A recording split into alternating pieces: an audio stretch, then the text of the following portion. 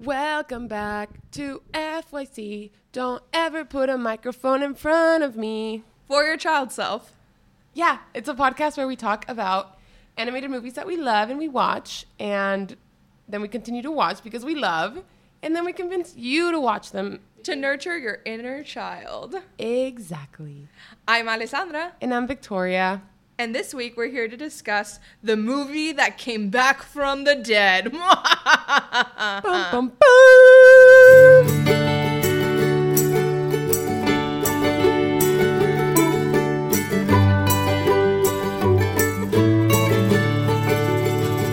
Today we're going to talk about Nimona, an Oscar-nominated movie, an Annie-nominated movie on Netflix. But before we get into that, Victoria, what was your cartoon moment of the week? Oh my gosh. In hindsight, I can laugh about it. I can call it a cartoony moment. It happened yesterday. But it happened yesterday. And I got a flat tire on my way to work. And like in the past when I've gotten a flat tire, it's like I get in my car and I know that there's a problem. Like the moment I start, I'm like, there's a problem. When I was like 16, I used to check my tires every time before I got in the car. I don't know why I stopped doing that. I should go back to doing that. Because yesterday, I drove out of my parking garage. All was fine. As I'm driving to work, I was hearing it. And I was like, okay, there's something wrong. The woman, we were at a red light. The woman behind me rolled out her window and was like, your back tire is flat, girl. I said, oh my God, not today. That was one thing. Having the flat tire is one thing. The cartoon moment was when I pulled over in front of a donut shop to try to get this tire, to try to replace the tire. And I I put the little thingy on the lug nut and I start like pulling right and I couldn't pull it, which is good, I guess, because it meant my tire was really secure onto my freaking car. So I like put it the other way and then I get on the actual little crowbar thing and I start jumping up and down and the thing would not budge. I tried different, would not budge. A different nug, would not budge. And I was just like, okay, I don't know what I'm going to do. And then this man came over and helped me. But look, men aren't useful for a lot of things, but the amount of times I've been helped by a kind stranger, like to help me change my tire, like it cannot be ignored. The amount of times that I have had to change a tire in the city of LA and the amount of times that I have fully done it 100% by myself, not the same number. Not the same number. There was nobody else in the parking lot, which at first I was like, great, I'm just going to have to do this one by myself. But then, I was at it for like 40 minutes. If you struggle enough, you will find a kind stranger to help you. Somebody will help me. What was your cartoon moment of the week? Not nearly as exciting as yours. I'm exciting. literally enjoying it right now, having my little Studio Ghibli moment, enjoying a nice warm cup of tea. Not that this is a T-Rec podcast, but I'm here sipping on a Tilo tea by Badia. Nice. You can find it at your local Latin supermarket or Amazon. Yeah. And yeah, that's it. That's it. That's the moment. I love it. But let's talk about this movie that we are both crazy about, and I cannot believe it took me this long to watch this. I can't believe I resisted it for as long as I did. I have that bone to pick with myself. If I could give myself a rating on this movie, 0 out of 10. I know, but no, but you know what? I will say, like, me too. Like, in terms of like, I knew about this, and mind you, like, I knew about Nimona, like when it was first announced as a project, but also like from like Tumblr. Like, I remember when it was like, because it was the first like a web comic. Published by, like, created by N.D. Stevenson. I didn't know that. And then was, got a lot of attention and then ended up being published as a graphic novel back in, I want to say, 2015. And N.D. Has gone on to do, like, a lot of incredible things. Yeah. They're the showrunner for She-Ra, Princesses of Power, which, I know we focus mainly on animated films, but it is an amazing animated TV show. Yeah. But anyways, ND though did not actually like have like that much involvement other than obviously the foundation of their work is like the basics for the movie. Mm-hmm. But yeah, I cannot believe it took me this long. Honestly though, I did not know that it had been out for so long. It came out in June. What? Yeah, it came out in June. Oh. I thought it had come out maybe like, I don't know, like September, November. No, it's been out for like a minute now. But it's interesting seeing that since it's gotten nominated for the Oscar, and like, again, that's why these awards are important. I've seen so many people on social media talk about it. I mean, as of watching it, it was just like seeing a lot of like people like in the last few days talking about Nimona and raving about it, and rightfully so. But I think the craziest part of this film story is that it almost didn't get released. I didn't know that either. I had been resisting watching this movie for a long time. Not a long time. I found out about it maybe 2 months ago, and I was like, oh, I'm not going to watch that. And then we decided to do it because obviously it's nominated for an Oscar. We had already like committed to like doing this Oscar series, and I'm so glad that I watched it when I did. I'm so glad that we're learning all these things about it, and I'm so glad also that you like low-key knew so many things about it from before. When I told you something is not on my radar, this. Well, no, I remember it had first come up because I remember the excitement around it when it was announced that Blue Sky Studios, RIP, which Blue Skies created Rio, Spies in Disguise. They had announced that they were Age, no? Ice Age, yeah. Can't forget that. Ice Age. And they announced that they were going to make Nimona, and people were really excited. And then the merger, the 20th Century Fox merger with Disney happened. Dun. That was like a while ago, too. Like, what, 2018, 2017, 2016? Time doesn't exist. Yeah, I want to say it was like 2018. I believe it. But, yeah, then Disney eventually ended up shutting down the studio entirely, which, Things happen. Sure. But it looked like, the movie was not going to go through, that Disney was not going to pick it up. So it seemed that Nimona was dead in the water until Annapurna Picture and Netflix teamed up to produce and distribute the film. Yeah. And here we are today to talk about the movie that literally, came back from the dead. Came back. But yeah, like we said, you can watch this movie on Netflix right now. And honestly, turn off this podcast and go watch it and then come back. And we'll talk all about it. But it's directed by Nick Bruno and Troy Quinn, who directed The Spies in Disguise. And then written by Robert L. Baird and Lloyd Taylor. But again, it is an adaptation from N.D. Stevenson. Yes. So keep that in mind. The movie stars Chloe Grace Moretz as Nimona, who she is nominated for an Annie Award for this, which is one of the reasons I was like, okay, wait, let me just watch it right now and pay attention. Riz Ahmed as Ballister Boldheart, also known as Bal. He's basically a commoner turned knight, then turned fugitive, and because he's accused of murdering the queen, because he essentially did kill the queen in front of literally the entire kingdom during his knighting ceremony. So he has one heck of a backstory to him, and we'll dive deep into that in a second. And then you have as Ballister's love interest, his fellow knight, Ambrosius Goldenloin, played by Eugene Lee Yang, who you may know from the Try Guys. Yay! We love the Try Guys, specifically Eugene. And then Francis Conroy, who you may know from American Horror Story, as the director, the knight's mentor, who wants to maintain the kingdom's way of life at all costs. And we'll see what that means. We'll discuss what that leads. And then the rest of the star-studded cast also includes Lorraine Toussaint, India Moore, RuPaul, and a bunch of SNL people like Beck Bennett, whose voice I recognize literally immediately, Julio Torres, who we can get into later, but I knew it immediately, and then Sarah Sherman. Yeah. I think a lot of times movies that are like really trying to push like diversity and inclusion are really beat you over the head with like certain characters having certain backgrounds and who is a woman and who's a man and all this stuff. The director as like Frances Conroy as the director I think she did such a good performance. Like I knew from the get-go, I was like, there's something up with her. I was like, I don't know what it is, but there is something up. I do not trust her. And then like the twist, even I will say, the ebbs and flow of her character, I was like, I was fully believing it. I was like, this woman is deceitful.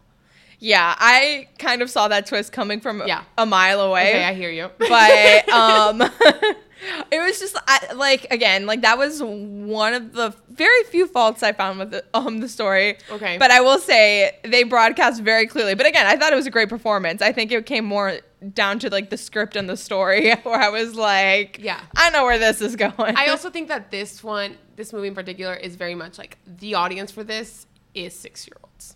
Really? I think this is very much for the 14 and 15-year-olds. Interesting. At least the ones, I feel like the alt ones, like people who are the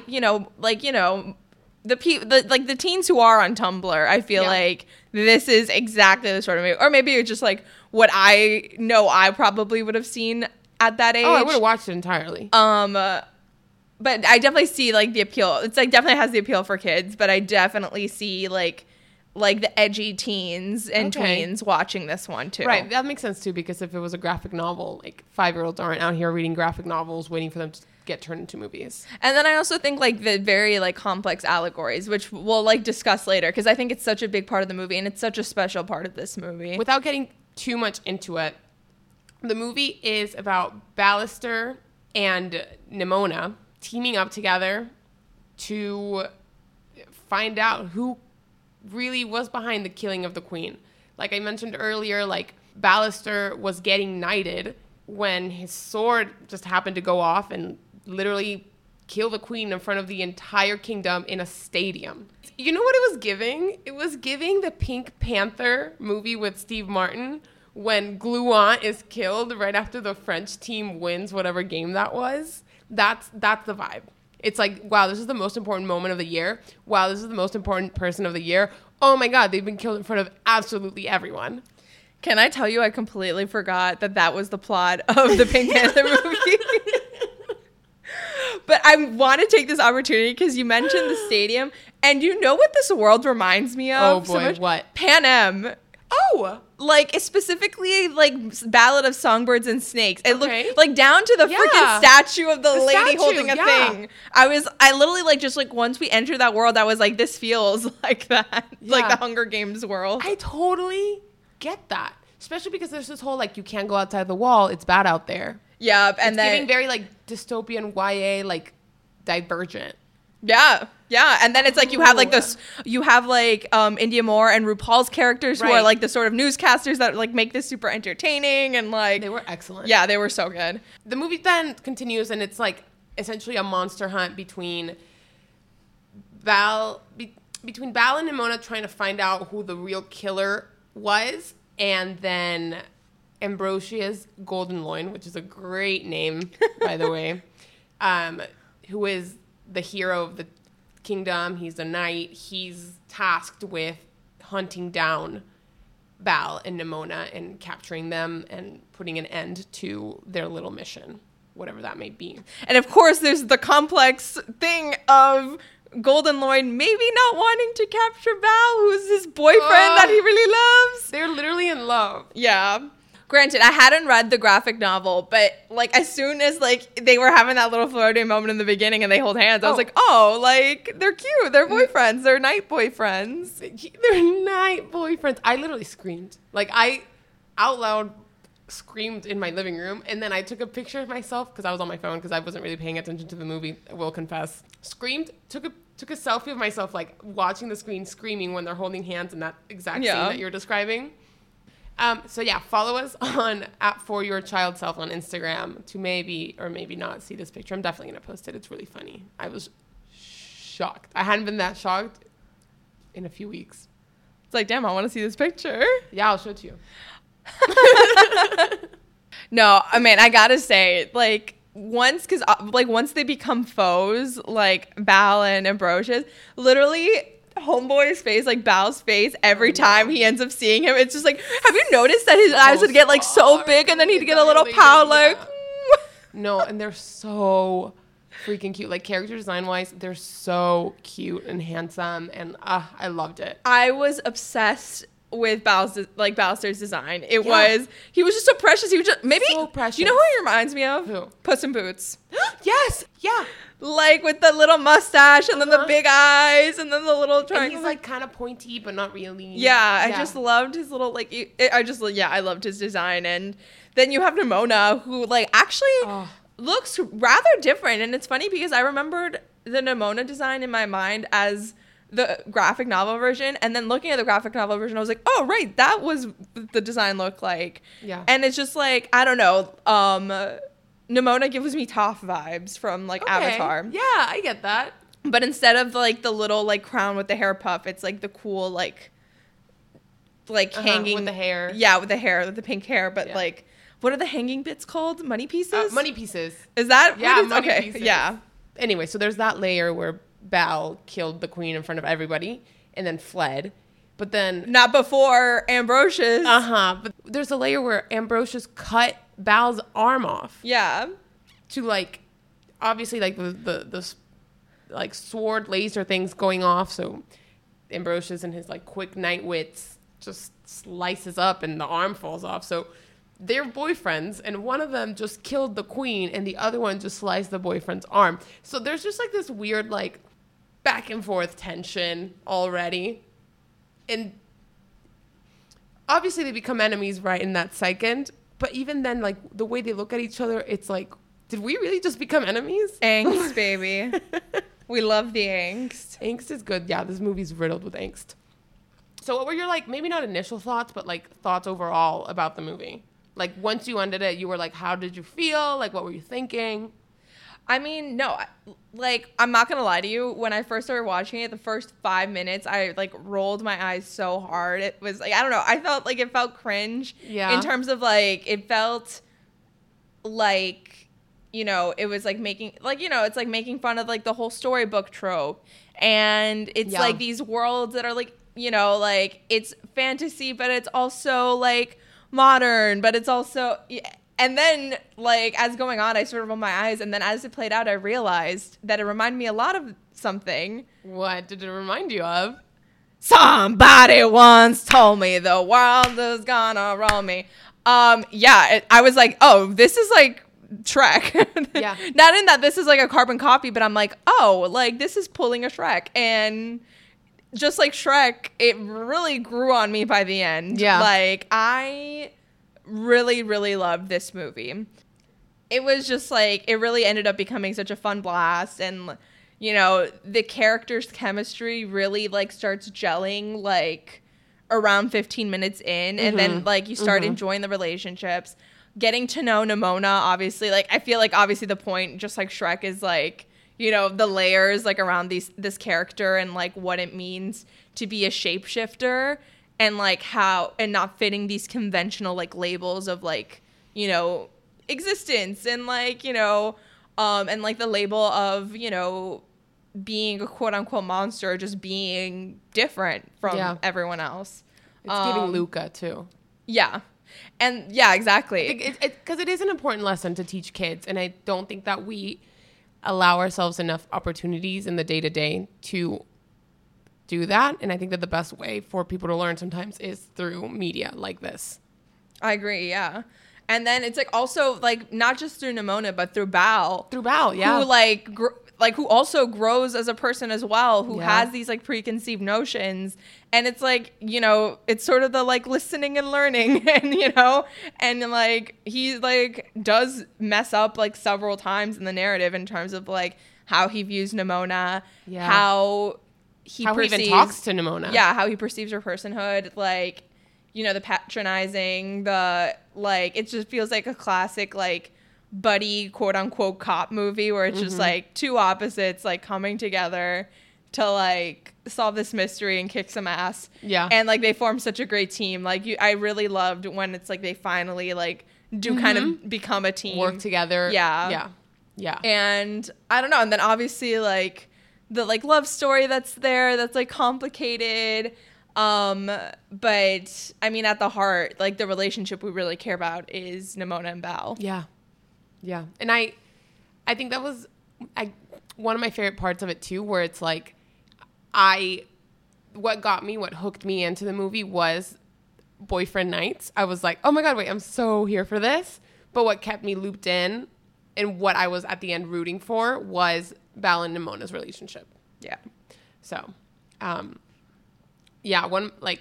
overall, I think that by the time I finished it, I was like, I cannot believe that I had been putting it off for so long. And on top of that, for some reason, when I sat down to watch it, I didn't really want to watch it. So I started texting everyone I knew. So as the movie started, like the first 5-10 minutes, people were texting me back. By minute 15, I was telling everyone to watch this movie. I was like, what are you doing right now? They were like, nothing. I was like, you need to watch Nimona. They were like, great. That was my friend Gray in New York. They were like, great, watching it right now. They loved it. Growth. Growth. My sister, I was like, what are y'all doing right now? She was like, oh, I'm playing with the reptiles. I was like, if you have Netflix next to you, you need to watch Nimona. You're going to love it. You are Nimona. She goes, great, thanks. My friend Valentina, who I was texting, I was like, I know this movie's not on your radar. You need to watch Nimona. You're going to love it. She was like, oh my God, how was it? I was like, oh, I'm minute 22. Like I'm not even at the juicy parts yet. I just know we're going to love it. It was just like a movie from the get-go. I knew I was going to love. I don't know. And that's so rare. That doesn't even happen to me with Pixar movies, you know, where it's like right from the moment it catches my attention, I know that I'm going to like it. Usually I'm like, but what else is it going to do to me? What else is it going to make me feel for me to love this movie? But Boyfriend Nights, it felt like true crime, like murder mystery. That got me. Nimona as a character got me. So I think it was just like it played all its cards right, and it did things to me. Metal. Also, yeah, I think it helps that they played the Banana Split songs multiple times. I was confused. Is that like a thing? Oh my God, you don't know what the Banana Splits are? No. It was like an old show. Do you know the Doodle Bops? Yeah. It's like them Doodle not Bops. familiar with. Yeah, it's like the Doodle Bops, where it's like 4 insanely large costume people doing it's like a Teletubbies? Yeah, but like it was more like, think of it more like a sitcom than necessarily just like a little show about teaching kids things. It was like these 4 giant like animals, people in animal costumes, like being funny. It was like very situational comedy, like body and like physical comedy from like, I want to say like the 70s. I used to watch it when I was little because they played it on Boomerang. Really? Do you remember Boomerang? I remember Boomerang, but I never saw it on Boomerang. Yeah. I was not alive in the 70s. I just would watch it on Boomerang. And I loved it. I don't think they played the full episodes. I think they only played like clips in between episodes and stuff. And the song was all like, la, la, la, la, la, la, la, la, la, la, la, la, la, la. But anyway, in 2018, they made a horror movie about the Banana Splits. Oh my God. Girl, I have seen that movie so many times. I think it's so funny. It's a very Five Nights at Freddy. Okay. It's like that type of vibe. But it's with the Banana Splits. And I am a little disturbed that the Banana Splits keeps coming up in media. I'm ready for the comeback. I'm ready for the revival. Was not expecting it at all in this movie, and I think it fits very well. This is so... But again, that's because I guess I'm a Banana Split stan. But how did you feel about that little theme song being played over and over again? Honestly, I'm not gonna lie, I didn't really notice it that much. Okay. Like, I saw a Banana Splits theme, and I was just like, am I supposed to know what that is? Yeah, I felt very deep cut, I guess, but maybe I'm just unaware of it. I want to know what these people's background is with the Banana Splits. I'm like, yeah, maybe, I don't know. There has to be something. It wouldn't be in there for nothing. No, there's got to be a reason. Deliberate. Yeah, there's got to be a reason. Again, I also don't know the whole Banana Splits lore. I just remember that I would watch it and like there were these giant animals that would like bong each other on the head and knock each other off tricycles and shit like that. I loved it. I loved. Y'all should see my face right now. Interesting. Banana Split, guys. Yeah. What did you think of the genre, or like what would you kind of label the genre as? Well, it was funny because we were talking about it, and it was just like we like listed off like 10 different things, but like kind of the same thing in the end. It's like medieval, sci-fi, fantasy, cyberpunk, high tech. I was Laurel Hardware. I'm saving that one for Laurel later. Hardware. I'm saving that one for genre. later. I'm not gonna say. No, I'm not gonna say it. The one that you're saving in your mouth right now. No, I'm saving. I'm saving it for something. Okay. I can't wait. I think overall, and like I don't want to talk about this necessarily, But it was giving me Wish vibes in that, like, there was, like, this cute little kingdom that everyone in there was safe and everyone in there loves being in there. And they have these rules that they follow. And, like, yeah, like, people want to come. People want to be. People are part of the society. Except I feel like this one did it so much better. It did a lot. I think it did a better job of building the world without presenting as like either a stereotype or a trope right at the beginning, like Wish did. Like Wish was like, everyone here is great and happy all the time. And this one was like, this is what we're working with. The nights are great. Everyone's having a good time. Tonight's the knighting ceremony. And then throughout, you learn all the history that everyone kind of like mentions throughout. Like you get where like all the yeah, the exposition is like comes out really well. Like it's not and like it goes all the way through. Exactly. Shoe in is a perfect word for that. Especially because I think the word shoehorn, I've used it wrong. Might be. It's like, and it kind of also. So this is what I meant by Nimona reminds me of Shrek. In that when Shrek came out, like the animation was kind of like very like, you know, that's cutting true. edge, and it looked sort of weird for its time. Yeah. But now we're like, oh, it's like such a marvel. And like, I feel like that's how we're going to feel in a few years with Nimona. And granted, like, Wish, like, for all its story faults, as you know, that'll be a future episode. It does have very interesting animation. Like, I do, like, applaud it for that. So I'm interested to see how this technology develops in the next few years of this sort of, like, 2D, 3D look. Because then, I don't know, it was just, like, interesting, like, seeing, like, the shadows on these characters' faces, the expressions that were, like, a little different. Like, it was just very different from any animated movie that I've seen. Like, and it sort of gave me Uncanny Valley, but it sort of grew on me by the end. Yeah, I see that. I think we've been saying this a lot about the movies that we've been reviewing, where it was like Teenage Mutant Ninja Turtles had a different style. Nimona had a different style. What else have we done? But I feel like maybe like Ninja Turtles had a similar style, but because it's so dark and it's all shadows, like it's mostly night scenes, you don't really notice that. But because there's so many day scenes in Nimona, it's like becomes a lot more noticeable, like the style and like. Yeah, but I think it's also safe to say that these are totally different styles. Whereas like the way we viewed animation for the past couple decades is like, this is animated, this is not.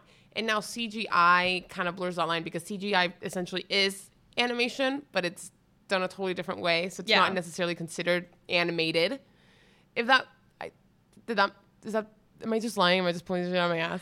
I feel like you maybe open a can of worms in a debate between 2D and 3D animation with like animators. Yeah, but but I think that like like where the animation industry is kind of going is like very much having these different types of genres and different styles that right now all kind of just are in this other category, but really should be each its own different genre. Because yes, Teenage Mutant Ninja Turtles, dark, nighttime scenes, New York, modern day. This is kind of giving this whole Star Wars in a galaxy far, far away, a long time ago in a galaxy far, far away vibes, where it's like kind of timeless. Why are they super high tech but medieval at the same time? Like, I can't imagine that being the future of this universe or this dimension. Yeah, like why are they wearing a medieval tunic and driving a Tesla? Why is it flying a Tesla? Yeah, they have flying cars here. Why the hell do they still have swords? Yeah, so I think that like a Teenage Mutant Ninja Turtle movie would never be able to be in this style. No. So that's what I'm saying. Like, I feel like now we're kind of animated movies are kind of branching into this area where like I think all of these different styles are going to be a different like genre or like have its own thing that they're about, like a different that word? They're gonna go more experimental. Movement. They're all its own movement instead of just being like animated movies. So I'm looking forward to see what else like Annapurna does in the style, or like what else kind of because Annapurna I will say did collaborate because they're like they do live action movies as well, but they collaborated with DNEG animation to finish the rest of Nimona. Then I'm excited to see how they further this style and concept. But yeah, what was your favorite part of the movie? So this is the part that literally made me laugh my ass off, and maybe it's childish. The whole like it was like the chase in the market where it's like they're trying to get Julio Torres' character, and I shit you not, it was like I saw the character and I was like, is that Julio Torres? Okay. Like, and then he spoke and I'm like, oh my god, that's Julio Torres. I love that. Amazing. It just made me so happy. But anyways, it's like when they're tracking him down, meanwhile Ambrosius has tracked them down to the location, and I love that subway scene where it's like freestyle jazz. Like, so chaotic, that whole sequence. You get a Pizza Rat reference. Pizza Rat was great. But then it was like the actual scene where it's like Nimona shapeshifts into this like creepy demon child, terrorize him. And meanwhile, you have Bao in the Tesla, like the flying Tesla, being like accosted by the saleswoman who's trying to sell it to him. Meanwhile, he's trying to make sure that Ambrosius doesn't find him. And it's just like all this chaos erupting around them. And I just thought I thought it was really funny. I don't know. Also, back to like the whole genre look, like I was saying, it reminds me of like She's the Man in that scene where it's like, where's Viola? And Viola Sebastian, and then Monique is, where's Sebastian? And it's like Viola and like Duke exactly. is like, where's Sebastian? No, it's literally it's like the most congested zone that you could possibly be in, and these people are all looking for each other and also trying to avoid each other. How they knew the Squire was going to be in the market beats me. I'm willing to look that one over. I think they explained it. I just forgot what the explanation was. Yeah, that was a good scene. That child was... So, I'm sorry. The voice killed me. You know what it reminded me of? Goob from Meet the Robinsons. You are so right. Yeah, it's the same character. Dead ringer for that kid, yeah. Yeah. I love that. Yep. He's so cute. I love Goob. Yeah, Nimona just has Goob as an alter ego. Imagine Meet the Robinsons. Goob was Nimona the whole time. Oh my god, Goob would be Nimona. We never know what happens to him after, so. Well, I mean, there's a whole plot line about him being the man. Being the man. Oh, yeah, that's what I mean. But like once the world is corrected, we don't know what happens to him. But yeah. It's funny though, because it's a very similar story. It is. Like feeling like an outsider. Yeah. Yeah, my favorite part of the movie, what was it? I don't even know. There were so many different, like every act of this movie felt so different. My favorite part of the movie was right after Bao and Nimona, like Bao and Nimona set up a trap for the director, and the director kills Nimona, but Nimona is shaped like Ambrosius, and then they jump off the side of the building. First of all, they jump off the side of the building. Perfect. I was like, wait, whatever. But then that whole fight sequence right after, it was great. I loved it. It was so like, it was so long, and you're so in there with them. And like, I think the stakes were really freaking high. Like, this is essentially what looks like a child going up against a whole army of knights. And I was very much there for it. Yeah, it was really badass. And like, Bao is also a knight, but like, I don't know. It's just like, that's the point where like they start to work together really well. Yeah. And like, they had just gotten into a fight in the last scene, and it just kind of like cut to this. I loved it. I felt like it was jarring. It like hooked me again with like attention span wise. It was visually like beautiful, and it furthered the plot along, because that's when you find out that Nimona has a really big seated trauma with like feeling different and like not being accepted. So that was a great sequence. No, I mean, yeah, you do bring up an important point for like the movie in general about not only like allegory of like what it's like of what it's like to be queer, but specifically like non-binary, trans, like the idea of just like not being able to live your identity without being judged, without being like told to like sort of like, can you not do that? Can you like keep it in actually? Yeah. And then the adverse effects of like being repeatedly told that and repeatedly being seen as quote unquote a monster. Yeah. And like Nimona says this really poignant thing. That's like basically like, I don't know what's worse if like sometimes it's just like the comments that I get, like people calling me monster, the people trying to kill me, or like the fact that sometimes I want to let them.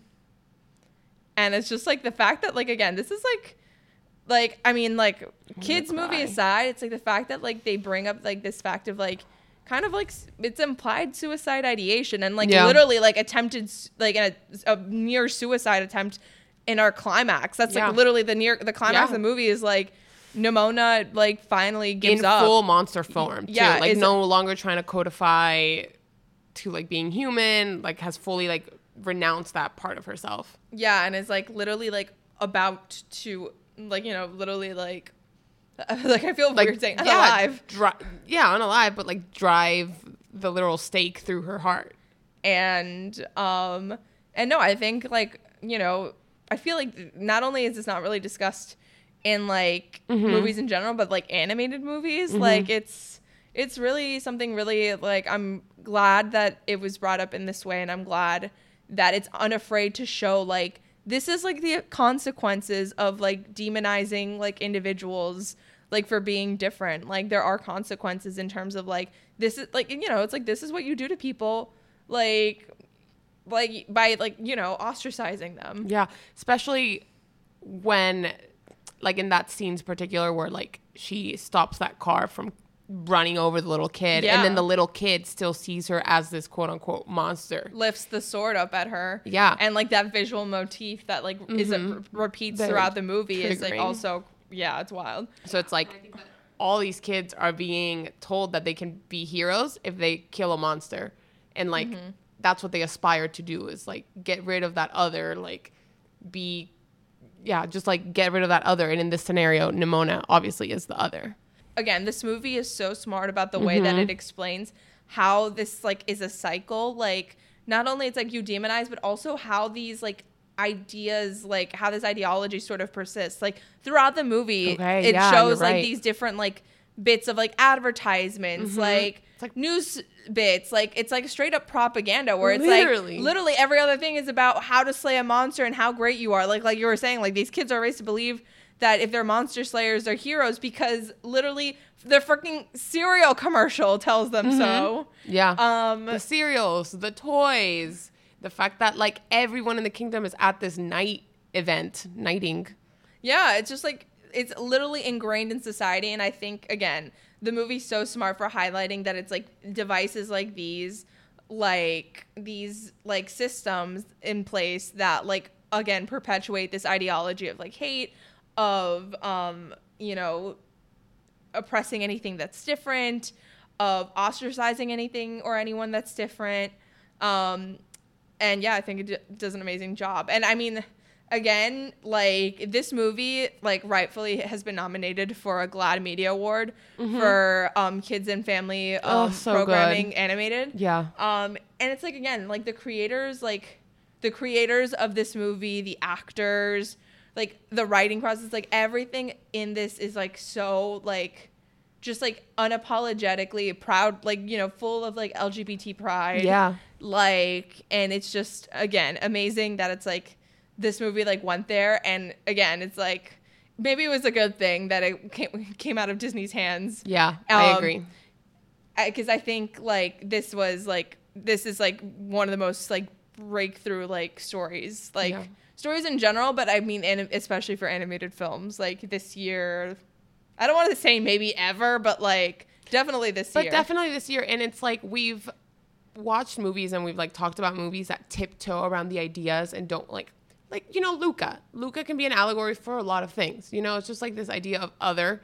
This one doesn't, like, it's flat out telling you and like giving you that queer representation without it even being a question. And I think that that's very, very honorable. Yeah.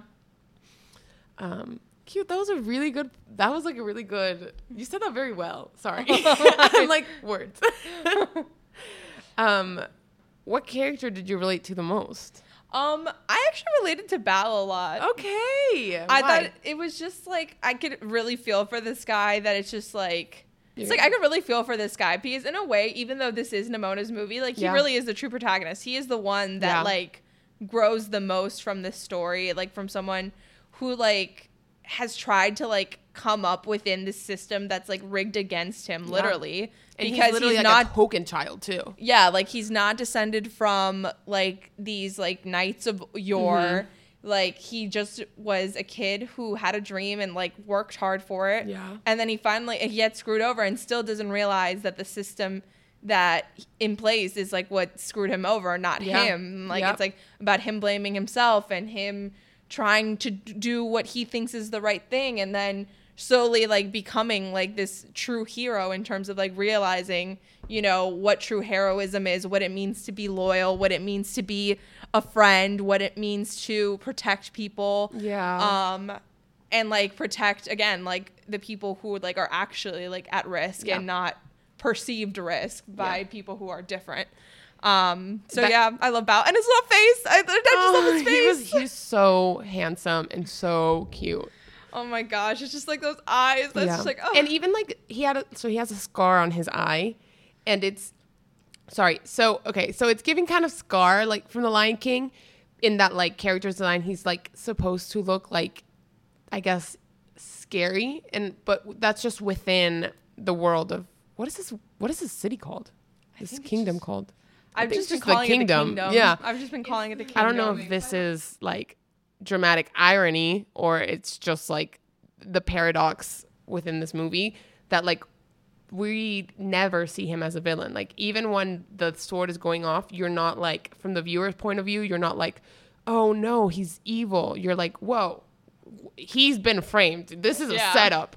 So I really No, I mean, like, it's interesting that, like, it's, like, it does kind of come down to his design in a way. Yeah. But then, it's, like, the whole idea, again, any slight difference, like, perceived or otherwise. Exactly. Like, difference, yeah. Exactly. I think I related to the most Nimona. But not, I feel like the people that I texted while I was watching it, I see them more as Nimona, but, like, Nimona's, like, dislike of feeling different. Like, I hate when I'm in like certain areas or like doing something or like in a certain group of people and I feel like I'm the odd one out. Like that to me like is the worst feeling. And I think that the movie did a really good job of like showing that to someone that may not feel that way or that maybe never has or like isn't that bothered by it.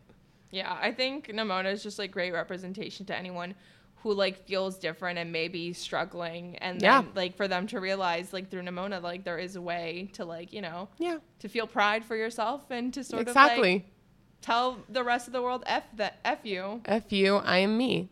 And like I think she does a really good job of it, of like pushing through that and like being very true to herself until it's, I think, too much, you know. And she has that one scene where she is quote unquote like literal war flashbacks to the moment that made her feel that way. Like I was gonna say that maybe that sequence was my favorite part, but I don't even know. I'm gonna need to watch it again to like fully experience that from like just a viewer point of view and not like, oh my god, that's exactly what the feeling is. No, I mean it was haunting. Just, like, that sequence, like other than the fact that it was just beautifully animated and it's just like a beautiful story told like in very concisely. I love like the fact that she tells the story 2 different times and it's just like how every version is different and then we finally see the true version. It's like wow, like, you know, it's like kind of heartbreaking. And it's not that she never lies about it. She just doesn't tell you the scary part, which I have in my life found myself doing that. Like I'll tell you a story up until I get uncomfortable with it, you know? Yeah. So I don't know. I really like that about her character. I think they did that really well, both in script and in performance. So my flowers to Chloe Grace Moretz. What is your rating of the movie? Because like there were some parts of like the story like that I didn't like. It took me a while to gel with it. I wasn't always like crazy about the voice performances. Not with the leads, but like some of the like side characters where I was like, this is very obviously like whoever this person is, and I was just like, I'm not gonna add anyone. Oh my! Oh, I'll bleep it. Yes. But and then there was like some parts of the movie that I'd do away with, but we're gonna get to that in a second. But I mean, I've loved it in general. I would say like 7 out of 10. Oh my god, that's what I was thinking too. I was at one point I was like, I've been talking about how much I fucking love this movie, but I'm not gonna rate it that high. I think it's 7 out of 10. I really like the color palette, but the color palette the changes in the color palette didn't like wow me like in Spider-Verse that we talked about a few days ago. So like it could have felt like the movie kept ending, but you know it wasn't going to because you know how stories work and you're like, no, it's gonna keep going. Alternate title? Oof, I hadn't even thought about this one. What about you? Do you have one? Yeah, but I want to save it. I want to see what you... Oh, that's the thing you were saving for earlier. Okay. I'm going to say... Oh, no. But why oh, no? What oh, no? Who oh, no? Why oh, no? Why oh, no? You know what? I'm going to give myself a little Swiftie moment. I'm going to out myself. I'm going to out myself. Anti-hero. Nice. You know why? That's actually a good name for this. Nimona? That's a good title. Thank you. Good, nice alternate title. Thank you. What about you? Laurel Hardware. I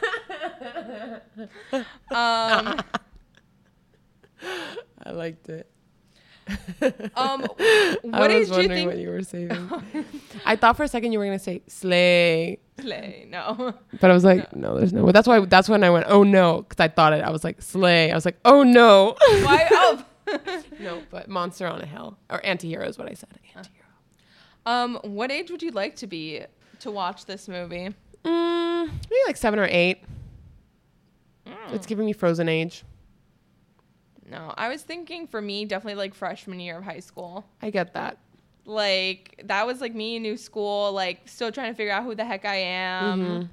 Like, trying to figure out like who my tribe is, like new ecosystem. It definitely felt like its own kingdom in a way.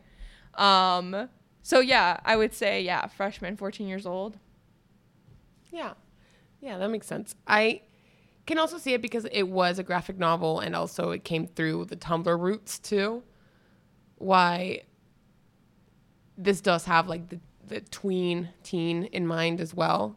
But I feel like I would really enjoy this if I was like 8 or 9, especially like that was like 7 or 8. Like that was when I moved also. So I guess like we're having the same lens and perspective on the movie. In different eras of our lives. Right, in different eras. So yeah, I like that. These are good answers for that one. Who would you additionally cast in this movie? I have one and it's going to be really funny. I actually... Who would I This is the first movie that we've done where I'm like, there's plenty of Latino representation in there. Like, I don't even need to add anyone.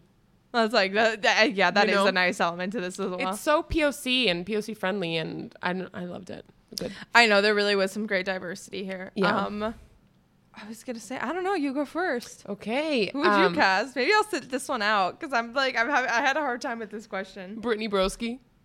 Oh my God! Really? No, What would you cast Brittany Broski?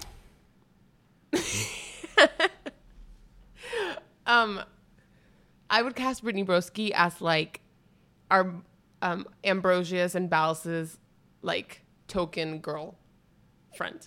Nice. Yeah, and so she would just like, even if it's just like a quick, like maybe she has 2 or 3 lines or whatever.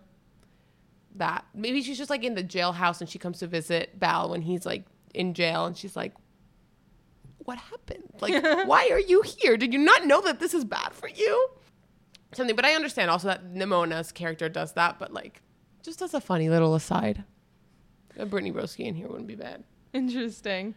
No, I thought of someone. I was like thinking if we had actually seen a grown-up Glorith, like okay, Kate Blanchett or something. I don't know. Yeah, I get that.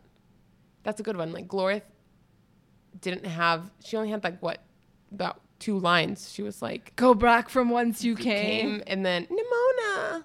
Like those were it. So like maybe we can cast someone else as her. Like give her more of a fleshed out character. I was like thinking, part of me kept on waiting for like Glorith to come out from the shadows or something. Yeah. But alas, that did not happen. If we're casting Glorith though, I'm gonna go with Florence Pugh. I mean, she does have a lovely voice. Like she did Goldilocks in Puss in Boots 2. That's right. I forget that. I feel like that would be like that same character could be Glorith. Nice. You know, and it would be like a shocking turn. Like, oh my God, Glorith isn't this like prim, proper night lady. She's like, but that's just me. What part could you do away with? Oh my God. It was funny. Oh boy. But the whole freaking Monopoly like montage. Oh. Like them. I loved the shark and the shark dance. Yeah. I actually really enjoyed it. I thought it was really funny. Okay. She said baby That's shark. What saved the Oh. sequence for me. Also But it was very the whole- Moana. The shark. Shape-shifting into a shark. Oh yeah, that's right. Yeah, I Oh, I forgot. didn't even think about Yeah, that. that's right. Yeah. Maui is a shapeshifter. That's like literally and his whole he thing. shapeshifts into a shark so many times. But no, it was like basically like that whole sequence where it's just they're like waiting for the comments to roll in. Yeah. That was like a part of the movie I thought really lagged, and I was just like, Okay. why have this happen now? Like, and have it happen this way? It just like felt like it was like, okay, we need something to happen in the background while like we get the characters to bond. Yeah. And it just felt like, Yeah. again, it felt like I was like, it feels too late in the movie for this. And yeah, I agree. I've already bonded them to each other in my head. yeah. To me. And Yeah. so, and then it was like, again, it just felt like to like what writers think teens would want in like a teen movie. It's like, oh, playing Monopoly, eating like cheese Chips doodles and like, you know, having a dance party. And like, again, the only reason why I'm like, don't throw the whole thing away is that shark and him dancing. I thought it was Okay. hilarious. It was just Okay. the whole rest of the sequence that I'm like, why are they telling this part of the story this way? Yeah, that's a good answer. Yeah. How about you? Good answer. I feel like I could have done with less Todd. Like Effing Todd. fucking Todd. Like the whole like Chad persona. I feel like I was like, okay, I get it. Like we're fine. Yeah, it was a little in your face. Like it would have been fine if it had just been like during the training section and then maybe later. But it's like every single scene he was in was very Todd heavy. So I'm like, I'm okay with that. I'm okay with nicking a few of his little moments, screen time, whatever you want to call it. That's fair. I think that's, yeah. Okay. And then, Time for our ultimate question. You know it. We know it. does it have the Frozen effect? AKA, is this a movie you would rewatch nonstop if you were a kid? I'm like, you honestly, like, this may surprise you, but this is the first time. Like, I think this is my first I think Frozen it is. effect movie. Mm-hmm. Yeah. Yeah, I think it is your first. I'm like, yeah, this is like my first one. Like, literally, I finished watching the movie and immediately I was like, I gotta watch it again. I didn't, Yeah. but because I got stuff, but I wanted to. I'll probably watch it again once we stop recording. TBH. Yeah. I'm also gonna say yes. I think it was funny enough, random enough, and heartwarming enough that like I think every watch will feel very unique. And it's a very comforting movie when you want to be comforted, but it's also a very funny movie when you want to laugh. And those two feelings don't necessarily have to happen at the same time next to each other or back to back. So Very good way of putting that. oh, I thanks. agree. Thank you. But yeah. So if you haven't seen it already, why did you listen to this thing without watching it? We literally told you at the top to stop listening to this and go watch it. But if you watched it, please let us know your thoughts on it. Did you agree? Did you disagree? Who would you add? Who would you take away? Comment on our Instagram post about this movie. Good. Thanks for listening to another episode of FYC. Stay tuned. Next week, we will be discussing yet another Best Animated Picture Oscar nomination. So you don't want to miss it. If you see something, slay something. Oh my gosh. Best Propaganda. slogan I've ever heard. Ali, do you want to be a knight in this kingdom? Absolutely not. No. Too much pressure. I don't know. I would probably be like one of Julio Torres' friends. Maybe maybe a squire, not a knight though. Yeah. I get it. What about you? Who would you be in this kingdom? I want to be like a lady in waiting. Oh. I feel like she'd have fun, like with the queen hanging out, like watching all the knights do their thing from the high ground.